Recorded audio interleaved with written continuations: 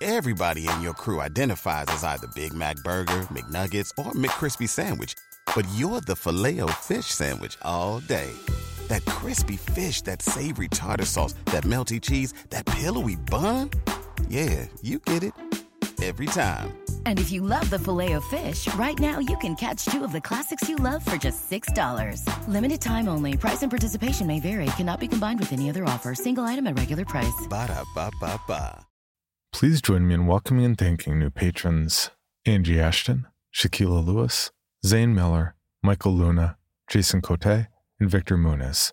To see how you can support the podcast and get rewards like commercial-free episodes, immediate access to over 1,000 Patreon-exclusive stories, and logo merch, please check out our donation tiers at patreon.com/creepypod.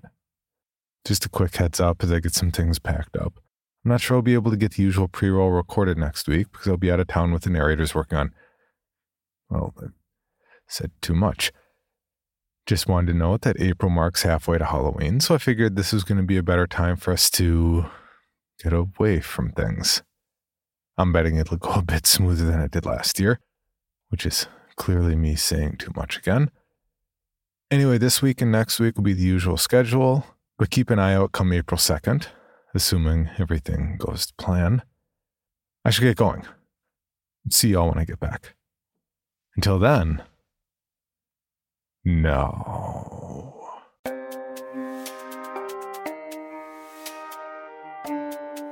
This is Creepy, a podcast dedicated to sharing the most famous, chilling, and disturbing creepypastas and urban legends in the world. Whether these stories truly happened or are simply fabrications is for you to decide. These stories may contain graphic depictions of violence and explicit language. Listener discretion is advised.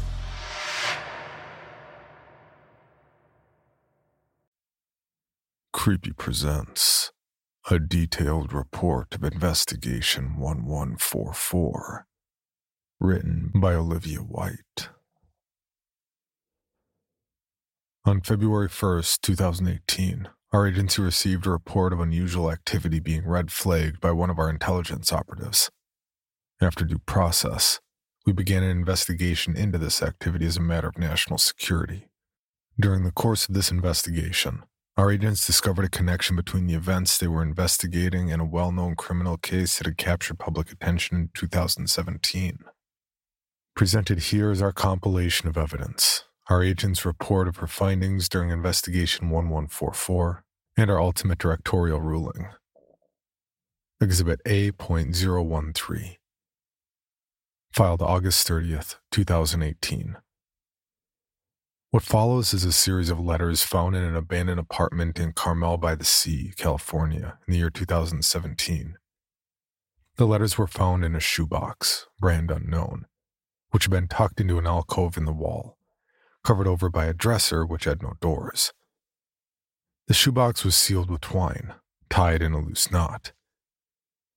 The letters were discovered by the building superintendent, one Carlos Mariana, who is not available for comment at this time. The previous occupant of the apartment is currently unknown. Research continues to uncover the identity of the leaseholder, who is believed to be the recipient of the included letters. The letters are presented in their unedited forms. Nothing has been censored, changed, or removed by our office as is mandated by law, save for certain names of parties involved. Sophia's letter. Dear, you lent me a sweater. Do you remember that? It was an act of kindness from a stranger, and at the time, it made my heart swell. It was the night of the party. The party. That's what it's become in my head. My life is divided into two parts. Before the party, after the party. I imagine it's much the same for you, albeit for very different reasons. It was a beach party in July. You know this. Of course you do. But forgive me if I address you as one who's entirely ignorant of the series of events that transpired on that night. The night of the party. Because I have no idea how much you know. can't remember who organized the party. I think it was Jimmy or maybe Katie. It doesn't matter. I went because my friends wanted me to go. I had better things to do than listen to drunken frat guys posturing, frankly. But I went because that's what friends do.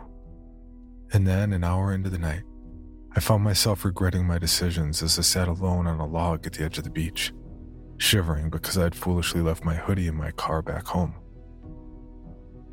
You came up to me, a perfect stranger with a gentle smile and a crop of unruly blonde hair. You had a bracelet made of wooden beads around your left wrist. Do you remember that? I do. It's funny which details your brain fixates on. I'd never met you before. You were an old high school friend of Bradley's, you said. I barely knew Bradley, and I certainly didn't know you. And yet, you saw that I was shivering and you offered to lend me a sweater. The sweater was tied around your waist. It was cream with blue trimmed cuffs and a line of blue around the neck. A typical generic A&F sweater, I think. And since you weren't wearing the sweater, and since I was very, very cold, I accepted your gracious offer. I'll give it back to you at the end of the night, I said. You smiled, nodded. Then, don't worry if you don't see me. Just leave with Bradley next week. Or, hell, keep it. I have a bunch. And then you left. I've been expecting you to offer me a drink or try to get to know me, perhaps. Strange men simply do not offer lone women sweaters and then leave. They always want something. But you left. I smiled, and between the sweater and your kindness, I was warming up. Our interaction cheered me, you know.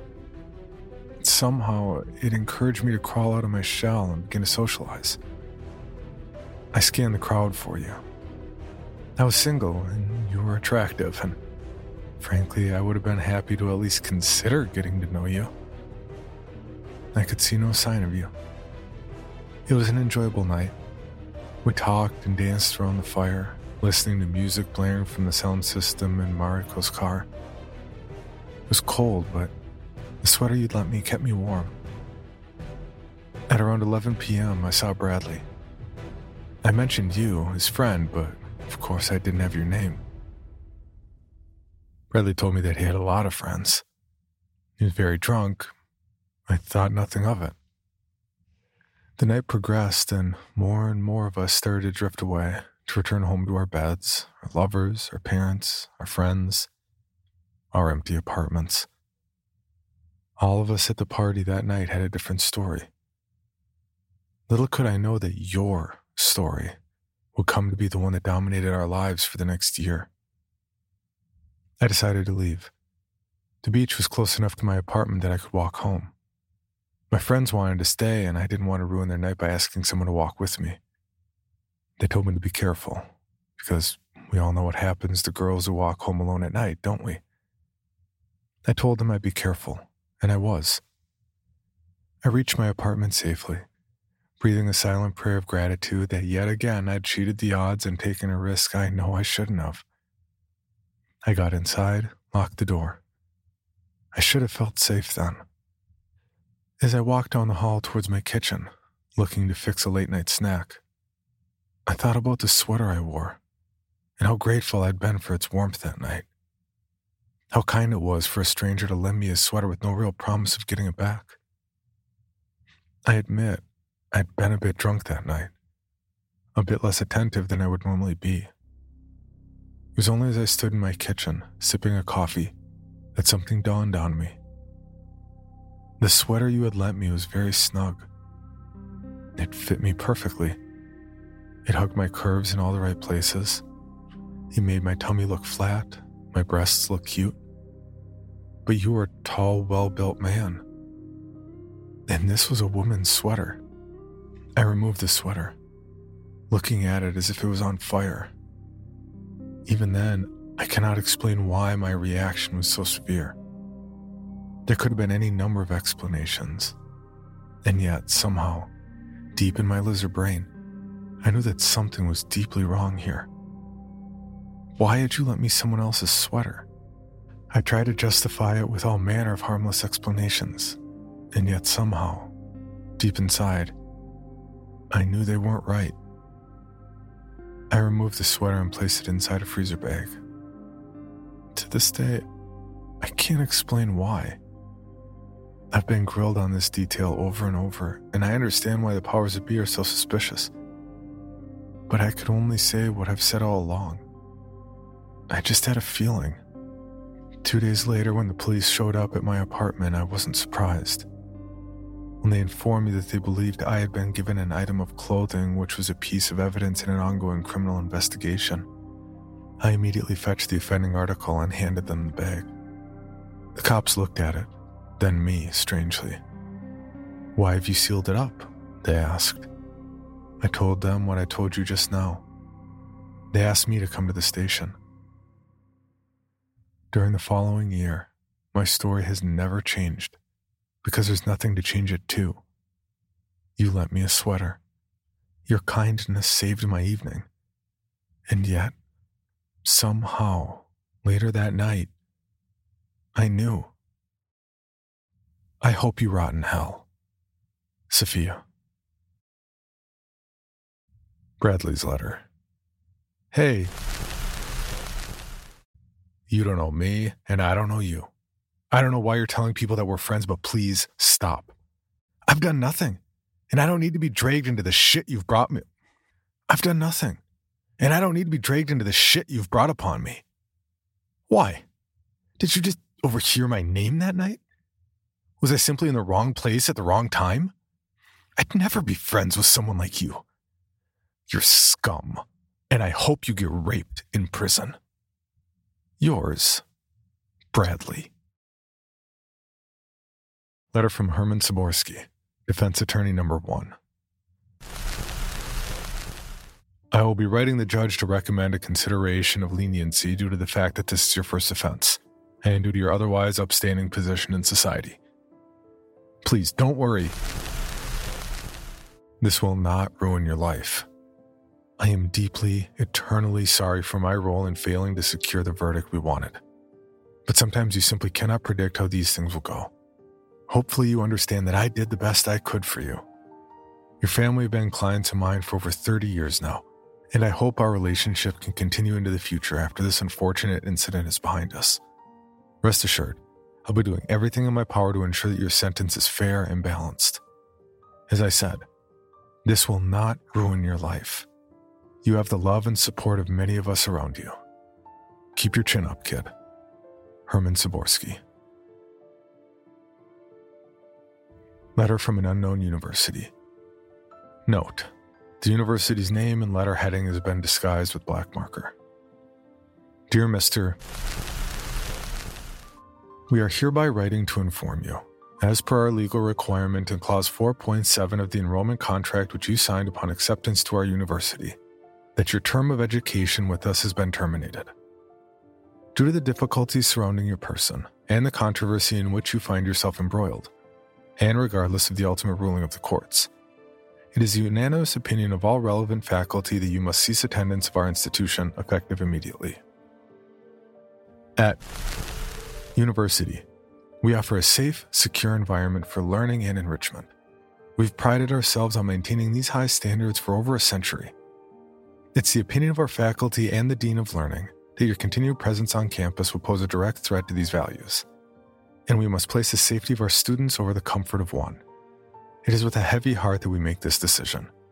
Losing any student is not easy, especially under such a dark cloud as you have found yourself in the last 12 months. Nonetheless, we are confident in our decision and would like to assert that you are no longer authorized to attend classes, reside in our dorms, or in fact set foot onto campus grounds. Should you be found in breach of this ruling, we will pursue the relevant legal options available to us. Should you have any further questions, please arrange for your designated legal representative to call the Office of Administration on between the hours of 8 and 6:30. Yours sincerely, Natalie Bridgman Smith, on behalf of the Dean of Students. Note: there's a handwritten postscript at the bottom of this letter. Postscript: what you did makes me sick to my stomach. If you ever Try to contact me again. I'll take out a restraining order on you so fast your head will spin. I hope you fucking die in jail. Dad's letter. Hey, son. Don't let the bastards get you down, yeah? Your mother and I, we support you. You know that, right? Your sister does too, even if she's having a hard time showing it at the moment. I know she loves you deep down, and she knows you're a good guy. We're doing everything we can to protest what's happening to you. I raised you for 20 years, goddammit. I know my own son, what he's capable of. We love you, boy. Jeez, I know I'm not good at this sappy crap. Oh, hey, I spoke to Barry at the Gazette. Barry's one of the old boys, as you know. He's going to keep a lookout and spike any stories about you that might show up. It's not much, and I know you're getting torn apart on a national scale. But at least it's something. At least the people at home will know the truth, eh? P.S. Your mother says hello, and she loves you. Cheers. Dad. Haley's letter. Hey. Surprised to hear from you, honestly.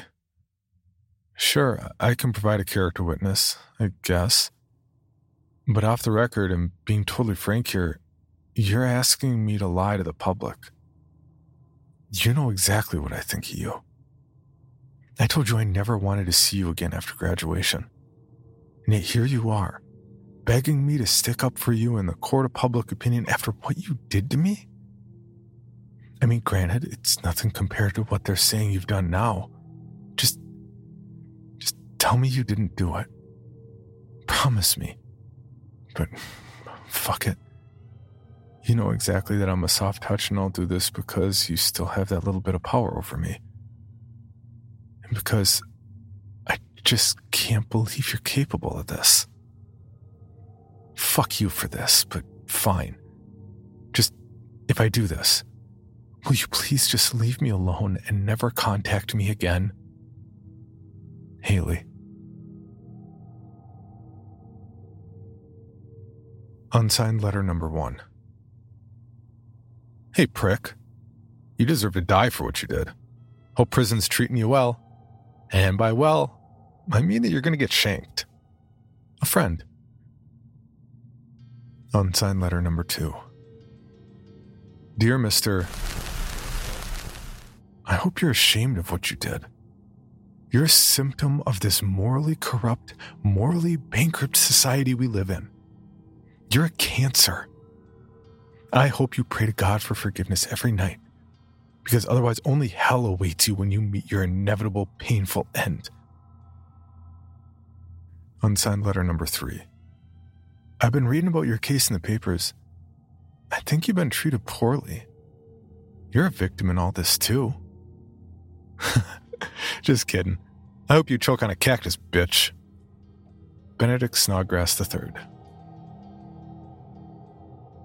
Unsigned letter number 4. Hello.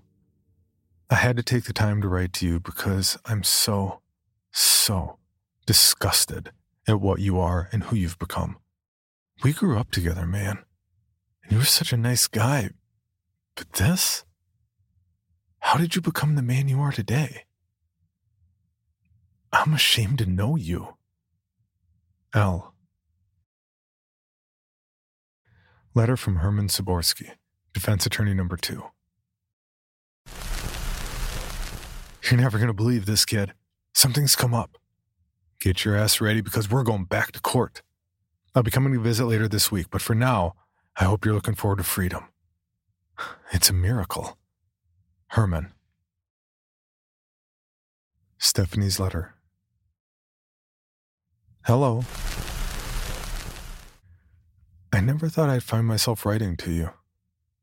I especially never thought that you'd end up being the last person I spoke to. I bet you're surprised to see a letter from me, aren't you? I don't blame you. Let's cut right to the chase, shall we? What you did to me was evil. You know it, I know it. And yet you still pleaded innocence. You dragged my life through that trial for a year. I doubt you even considered that it could possibly be having an effect on me, did you? And frankly, I don't care about myself. I can take it. I'm stronger than you could possibly imagine these days. But my family, my friends, they have to live with this pain. You and I both know what you did. And yet you still took the stand, insisting you had nothing to do with it, that you weren't even there that evening. So let's go over it, shall we? I was walking to the party. You were driving your shitty Ford. You pulled over and offered me a lift. I accepted, stupidly. I was a bit drunk, and you told me you were Bradley's friend. And the party was just over the next hill, after all. What could possibly go wrong? You seem like such a nice guy. And you convinced me we'd met before at Jill's 20th. I don't know why I believed you that night. I'm normally so careful. And then, instead of driving me to the party, you drove me to the woods. You got me out of the car, telling me it was a shortcut. It was easier to park here. Again, I believed you. Then, up against that tree, in that little dirty clearing in the forest, you did what you did. And you left me there. And from what I understand, you went to the goddamn party. Here's what I really want to know. Why did you take my sweater? Why did you leave me there in the cold? Such a small, petty detail, but one I fixate over every goddamn night. During the case, they posited that your intent was to pass it off as someone else's in hopes you'd wash it. But why? You left all my other clothes behind. All I can assume is it was some kind of power play, some kind of trip, getting another girl to wear the clothes of someone you just... Well, yeah. And I don't know why. Compared to all the other horrific things you did. But this is the one that gnaws at me the most. It's just so callous. So cruel. I think my sweater's the reason you got such a harsh sentence. 25 years. And every second of it totally deserved. The jury was unanimous. Justice had been done. So imagine my horror then, when just under a year later you brought up an appeal, and your lawyer managed to get the entire case dismissed. Something new had come to light, apparently. Some new piece of evidence that cast everything into doubt. I don't know how you did it. I don't know how your team managed to change what happened. But with this new turn of events, they had no choice but to let you go. If you had any shred of humanity left in you, you'd come clean. But of course you don't. People who do these things never do. And now you're free, out living your life like a normal person. I bet you have folks around you who still insist you're innocent, right?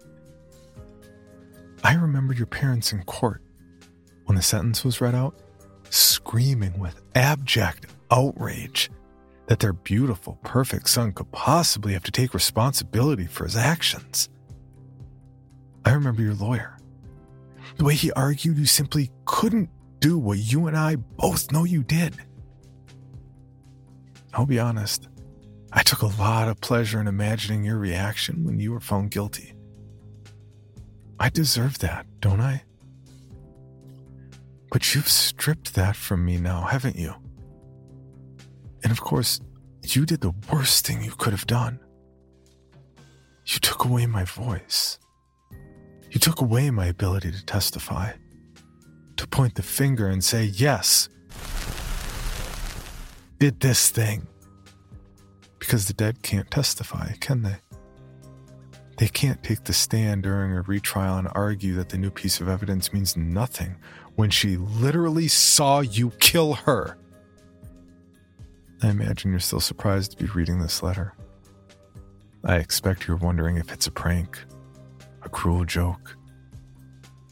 Let me prove the fact it's not. As you were killing me, as you were slicing me from sternum to throat, Your body on top of me, pressing down. That horrible plastic garment you wore to keep the blood off you, cutting into my shoulders.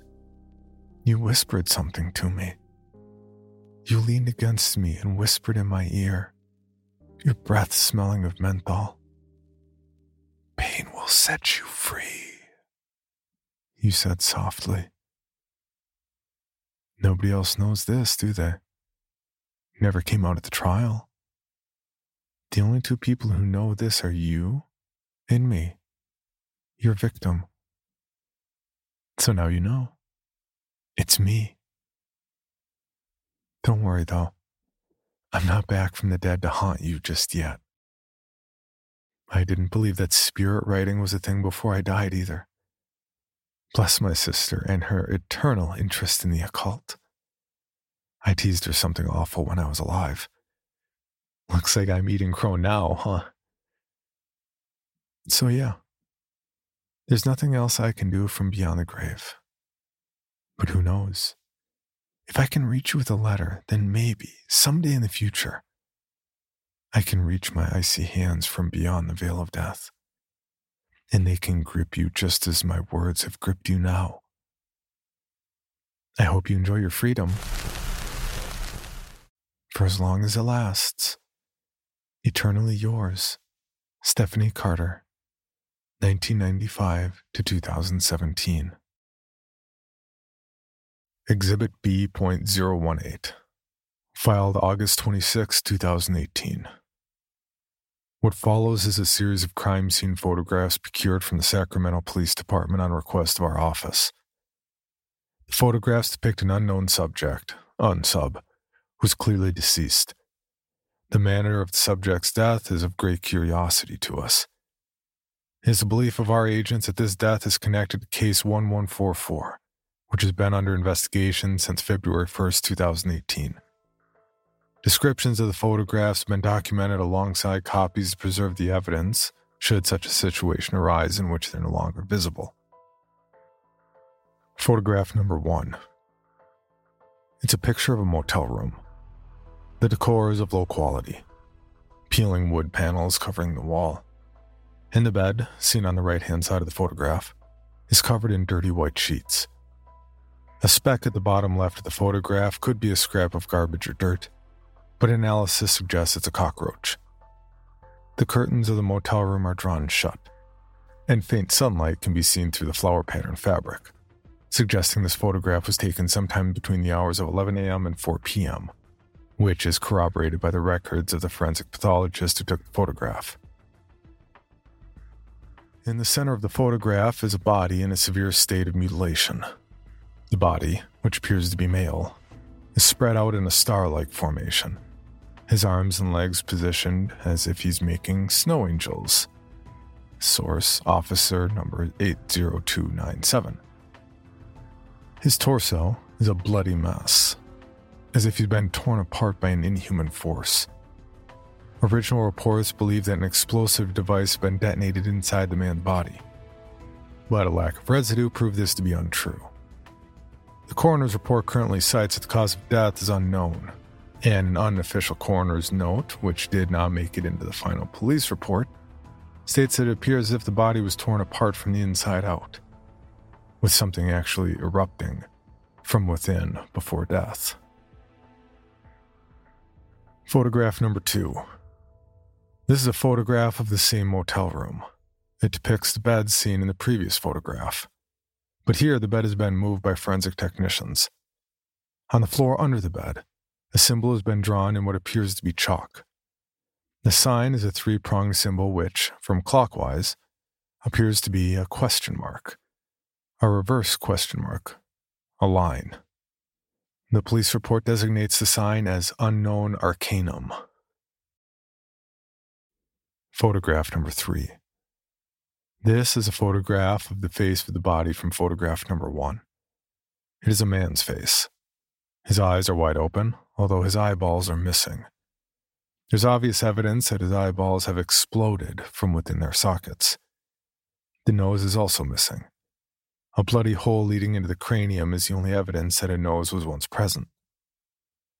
The man's lips have been removed, although not with surgical precision. They appear to have been bitten off, although whether by the victim himself or third party is unknown. The victim having bit his own lips off is unlikely, because he is also missing all of his teeth, none of which were recovered from the scene. Exhibit C.06, filed August 28, 2018. What follows is the testimony of Agent Marie Duquin, a seasoned and respected agent with a history of successful cases. I arrived in Sacramento that night, after the cops discovered the body and we picked up on it. Our equipment alerted us to one Layla Carter, whose sister, Stephanie Carter, is well known as the only victim of the Carmel killer, an unknown perpetrator who had been previously falsely identified as one. At this time, we were not aware that the body discovered in the Sacramento motel was that of... I interviewed Miss Layla Carter after Agency Tech reported a positive detection of unauthorized or illegal piercing of the veil. Miss Layla Carter expressed surprise and disbelief at the nature of our agency, and at first claimed that she had no idea that things like this went on.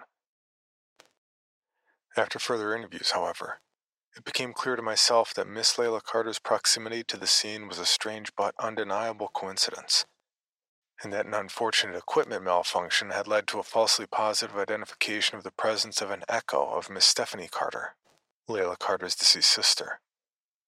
While the equipment undeniably shows Miss Stephanie Carter's spectral signature in the motel room as well as on the deceased man's body. It is my expert opinion that Layla Carter's presence had simply caused a unique malfeasance in agency equipment. This has been corroborated by my partner, Agent Tyler. Furthermore, Miss Layla Carter was able to draw our attention to the previous abode of Mr. There we were able to collect evidence that asserted his guilt in the crimes of which he was accused outside of our agency's remit. Scans of his apartment offered up evidence that the man had been messing with forces he could not possibly understand, although records of these scans were sadly lost during an equipment crash that night. While I assert that it is entirely possible and understandable that Layla Carter could have conspired with her deceased sister, Stephanie Carter, and sought revenge for his now undisputed role in Miss Carter's death, we can only judge our investigation on the evidence, and there's simply no evidence that Stephanie Carter's echo was present at the death of, thanks to equipment malfunction. As such, we conclude that Layla and Stephanie Carter are to be cleared of any and all wrongdoing, and no further action shall be pursued against either of them. Furthermore, as evidence points to, as being the author of his own demise through unknown high-level supernatural experimentation, it is our recommendation that Mr. existence is scrubbed from our reality under Protocol 1318. End of Agent Report. By the powers vested in me as Director of the IJA, I hereby sign off on the report of Agent Duquin and approve her recommended action to be taken, immediately and with prejudice. Once the appropriate conclusion has been achieved, Investigation 1144 will be marked as closed and sealed. Director Braun.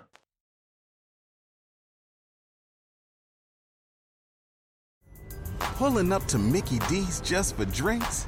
Oh yeah, that's me. Nothing extra, just perfection and a straw. Coming in hot for the coldest cups on the block. Because there are drinks. Then there are drinks from McDonald's. Mix things up with any size lemonade or sweet tea for $1.49. Perfect with our classic fries. Price and participation may vary. Cannot be combined with any other offer. Ba-da-ba-ba-ba. For your bonus episode, Creepy presents Breathe. Written by Keith LaFontaine and narrated by Danielle Hewitt. I feel her lips pressed against mine. And that's how I know she's real. The woman from the ceiling crack. The woman stealing my breath. I resist the urge to open my eyes. The last time I did that, jerking deeper into my pillow, heart lurching into my chest, she disappeared. All I saw was the glow of her fingernails, painted with moonlight, as they bent and buckled, sliding into the crack and disappearing from view. As I exhale, she inhales, and I hear the ragged gust of breath as it slides into her lungs. Does she have lungs as I know them? She must, because she swallows air as though it's a finite resource. Her lips taste like ammonia, or what I assume that noxious flavor is. Worse, her skin is dead cold. The only reason I know she's a she is because her breasts press against my chest when she steals my air. I open my eyes finally, and as my lashes flutter, I feel her slip away. The parting break of her lips is like a seal being broken. I wipe the crud from my eyes, but by the time my vision clears, she's gone. I stare at the crack in the ceiling. Why not just stop up the crack? Why not just get plaster and paint? Or even an old-fashioned slab of duct tape, and close the damn thing up? I ask myself this question often, especially as this occurrence has shifted from a weekly disturbance to a nightly terror. It's simple, really. I'm curious. That morbid fascination fills me. And I must know who she is, how she got up there, and why she needs my breath of all things. Damn curiosity. I take my pair of kitchen scissors to the Amazon box, and when I slice it open, I see another box inside. This one is adorned with the picture of a camera. All that work writing articles about the latest Toyota Camry and the benefits of leasing a car as opposed to buying paid off, I guess. I glance up at the crack and I move on to the next box. Inside that one is a tripod. It takes me all a few hours to find the right spot and set up my rig. The SD card I bought can store up to 512 gigs. I don't know how much I'll need, but that seems like plenty. With a few taps and some bottom lip chewing, I managed to set up the camera so it takes photo bursts every 5 minutes. The sun is set. It's dark out. I have to go to bed. I wonder if she'll come down tonight. I'm woken not by the pressure on my chest, nor the press of her lips, nor her ragged inhalations, but rather the loud noise of camera shooting. She never runs away, or flies. Hell, I don't know, when I tense up. That's a good thing, because as I pinch my eyes tight, resisting the urge to open them, my entire body tenses with the motion. The camera stops chattering and all I'm left with is dead silence. Well, silence punctuated by her ragged inhalations. It's like reverse CPR in a way. A strange pity fills my stomach. I open my eyes before it grows and she predictably skitters away. When my vision clears, I hear the camera pick up its whirring clatters. I almost go and check the camera, but I decide against it. What if she comes back? I want a picture of her face. Hell, I'd take anything that might give me a sense of who she is and why she's doing this. So I close my eyes. I don't sleep. I take the next day off work. I feel bad for lying to my boss. He's both kind and gullible. When he asks me why I need the day, I tell him I've got that bug that's going around. There's always some kind of bug going around. Sure enough, his response comes in a few minutes after my message. Oh yeah, I had that last week. Feel better. The temptation to check the camera is immediate, but I decide to instead take a shower. As the hot needles pour over my face and drip down my back, my mind wanders. She can't be a ghost. She has a form. Ghosts are just air. That was what my mother said, at least, in her irascible tone, usually 2 or 12 cigarettes deep. Just air. That's why they opened doors and flicked on lights as opposed to throttling the life from your throat. But the woman also wasn't alive. At least, not in the strict sense. If she was, her skin wouldn't be as cold as a dead fish. I cut off the water and step out. After drying, I wrap the towel around my waist and tie it off. The faint trickle of water from the drain is audible, as is a skitter-skitter. As if I was none the wiser, I would assume it to be a mouse. But I know better. I don't have an attic. That means she's writhing around in the wall somehow. I need to check the camera. No more stalling. My morning coffee steams on the kitchen table while I power up the camera and flick over to the photos it took the night before. I sip the black stew in my mug, and I choke on it. The second photo shows her. No skin. Just red muscle. A hand slips free from the crack, and then the rest of the form comes spindling through like a spider. She's bald. Worse, poking through the folds of cherry red, I spy the lines of bones. Especially in the places where the muscle is the thinnest. The scalp, the hands, the feet. But curiously, she does have lips. And fastened around her fingers and toes are the remnants of white skin. The flesh is old and worn like battered leather gloves, but it's there nonetheless. I flip to the next photo. She climbs down the wall.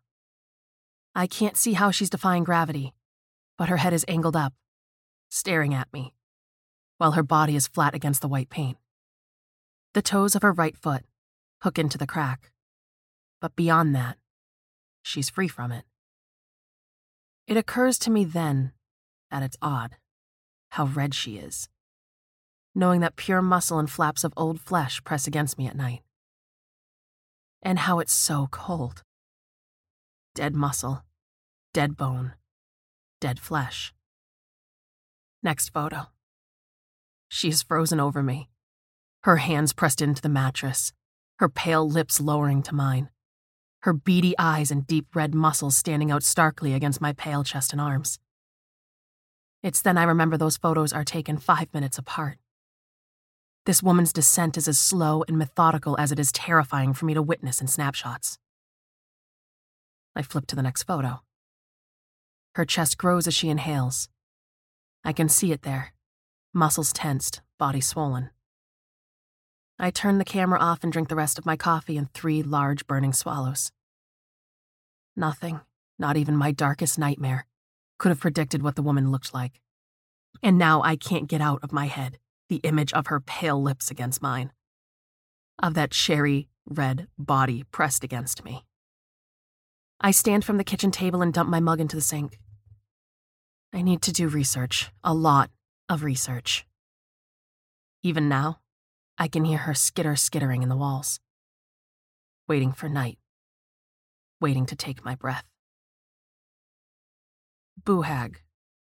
That is her name. I'm still not sure if she's a woman or a monster, or if there is even an important delineation between the two. But I at least can call her something, and for some reason that gives me a morsel of comfort.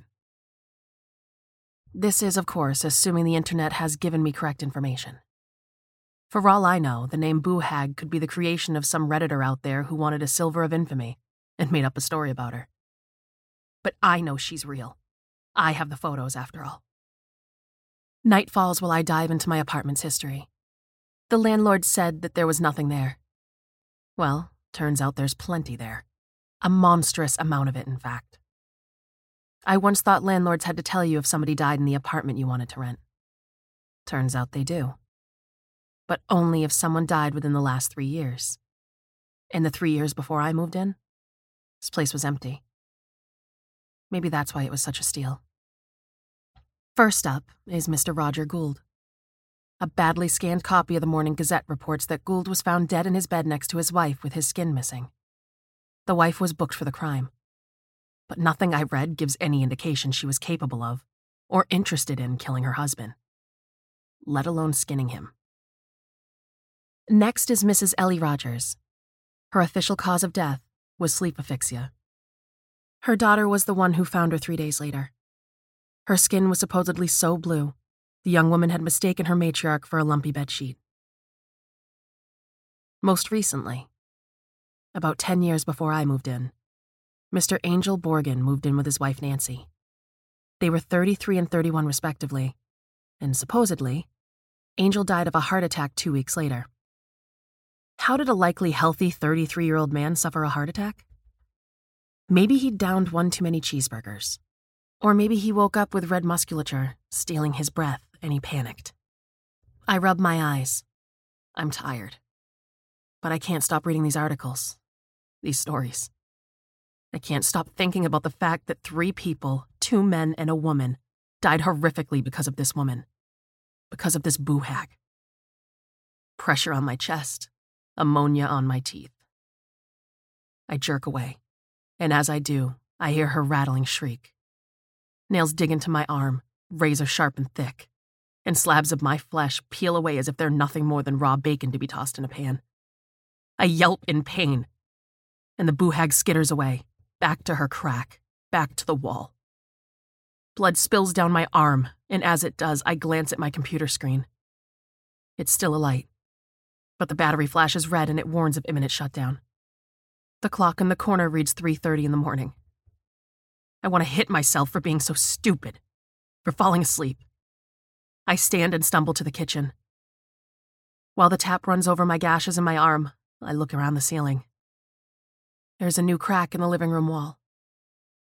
I pour soap on the wounds and scrub it in, grimacing at the sting. Then once the pain subsides, I swear under my breath, stalk to the bathroom and pull the first kid out from underneath the sink. I should fight it. That's my first inclination. I should grab the bat from my study, and I should bash its brains in. I'm so full of rage, I decide to rob it of its femininity. Red muscle and white bones, that's all it is, stealing my brain, ripping old men's skin from their body. But even if my bloodlust lasts the night, I don't think I can act on it. Not out of ethical distaste, but simple self-preservation. With how fast the woman moves, I doubt I can get a swing in before she claws out my throat. After I bandage up my arm, I return to my computer. It still warns me of imminent death, but I close out the message. On the screen is a strange tip from one of the many tabs I have open. Put a broom beside your bed. Hell, I'll try anything. I open up a few social media sites and I upload the photos from my camera to them. I title all the posts the same thing. 1 Hawthorne Way. Don't move in. Then I close the laptop, grab the broom from the kitchen closet, and shuffle toward the bedroom. I wake up once more, probably no more than an hour later.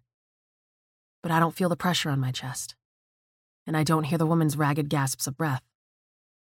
Rather, I hear a wheezing voice. Without opening my eyes, I steady my breath and listen. 1, 2, 3, 4, 5. Each number is followed by the faint whisper of a broom bristle being adjusted. She's counting them.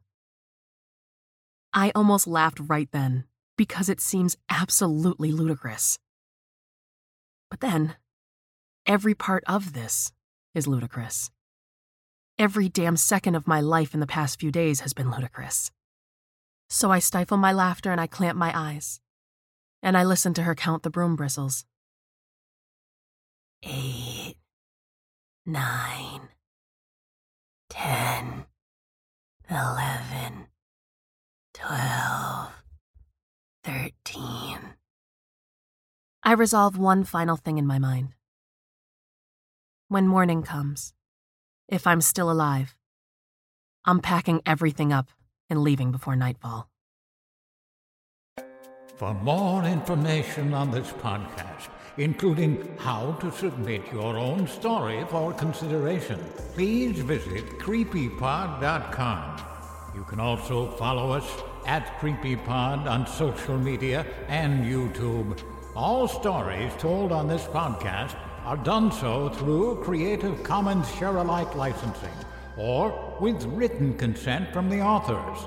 No portion of this podcast may be rebroadcast or otherwise distributed without the express written consent of the Creepy Podcast production team and the story's author.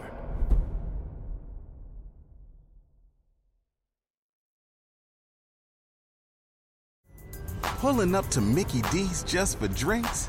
Oh yeah, that's me. Nothing extra, just perfection and a straw. Coming in hot for the coldest cups on the block. Because there are drinks. Then there are drinks from McDonald's. Mix things up with any size lemonade or sweet tea for $1.49. Perfect with our classic fries. Price and participation may vary. Cannot be combined with any other offer. Ba-da-ba-ba-ba. Item number SCP-5186. SCP-7160. SCP-7533. Object Class Euclid. Keter. Safe. Special Containment Procedures. Spreading across the hemisphere and kicking up vast amounts of ash and dust. The only thing I could hear was 7219 laughing. Do you remember your name?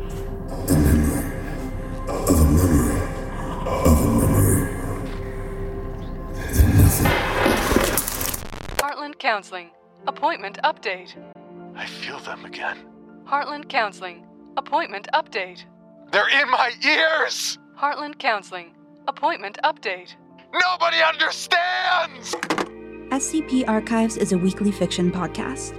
Each episode, we dive into the strange, the unknown, and the... Find us on Apple Podcasts, Spotify, or at scparchives.com.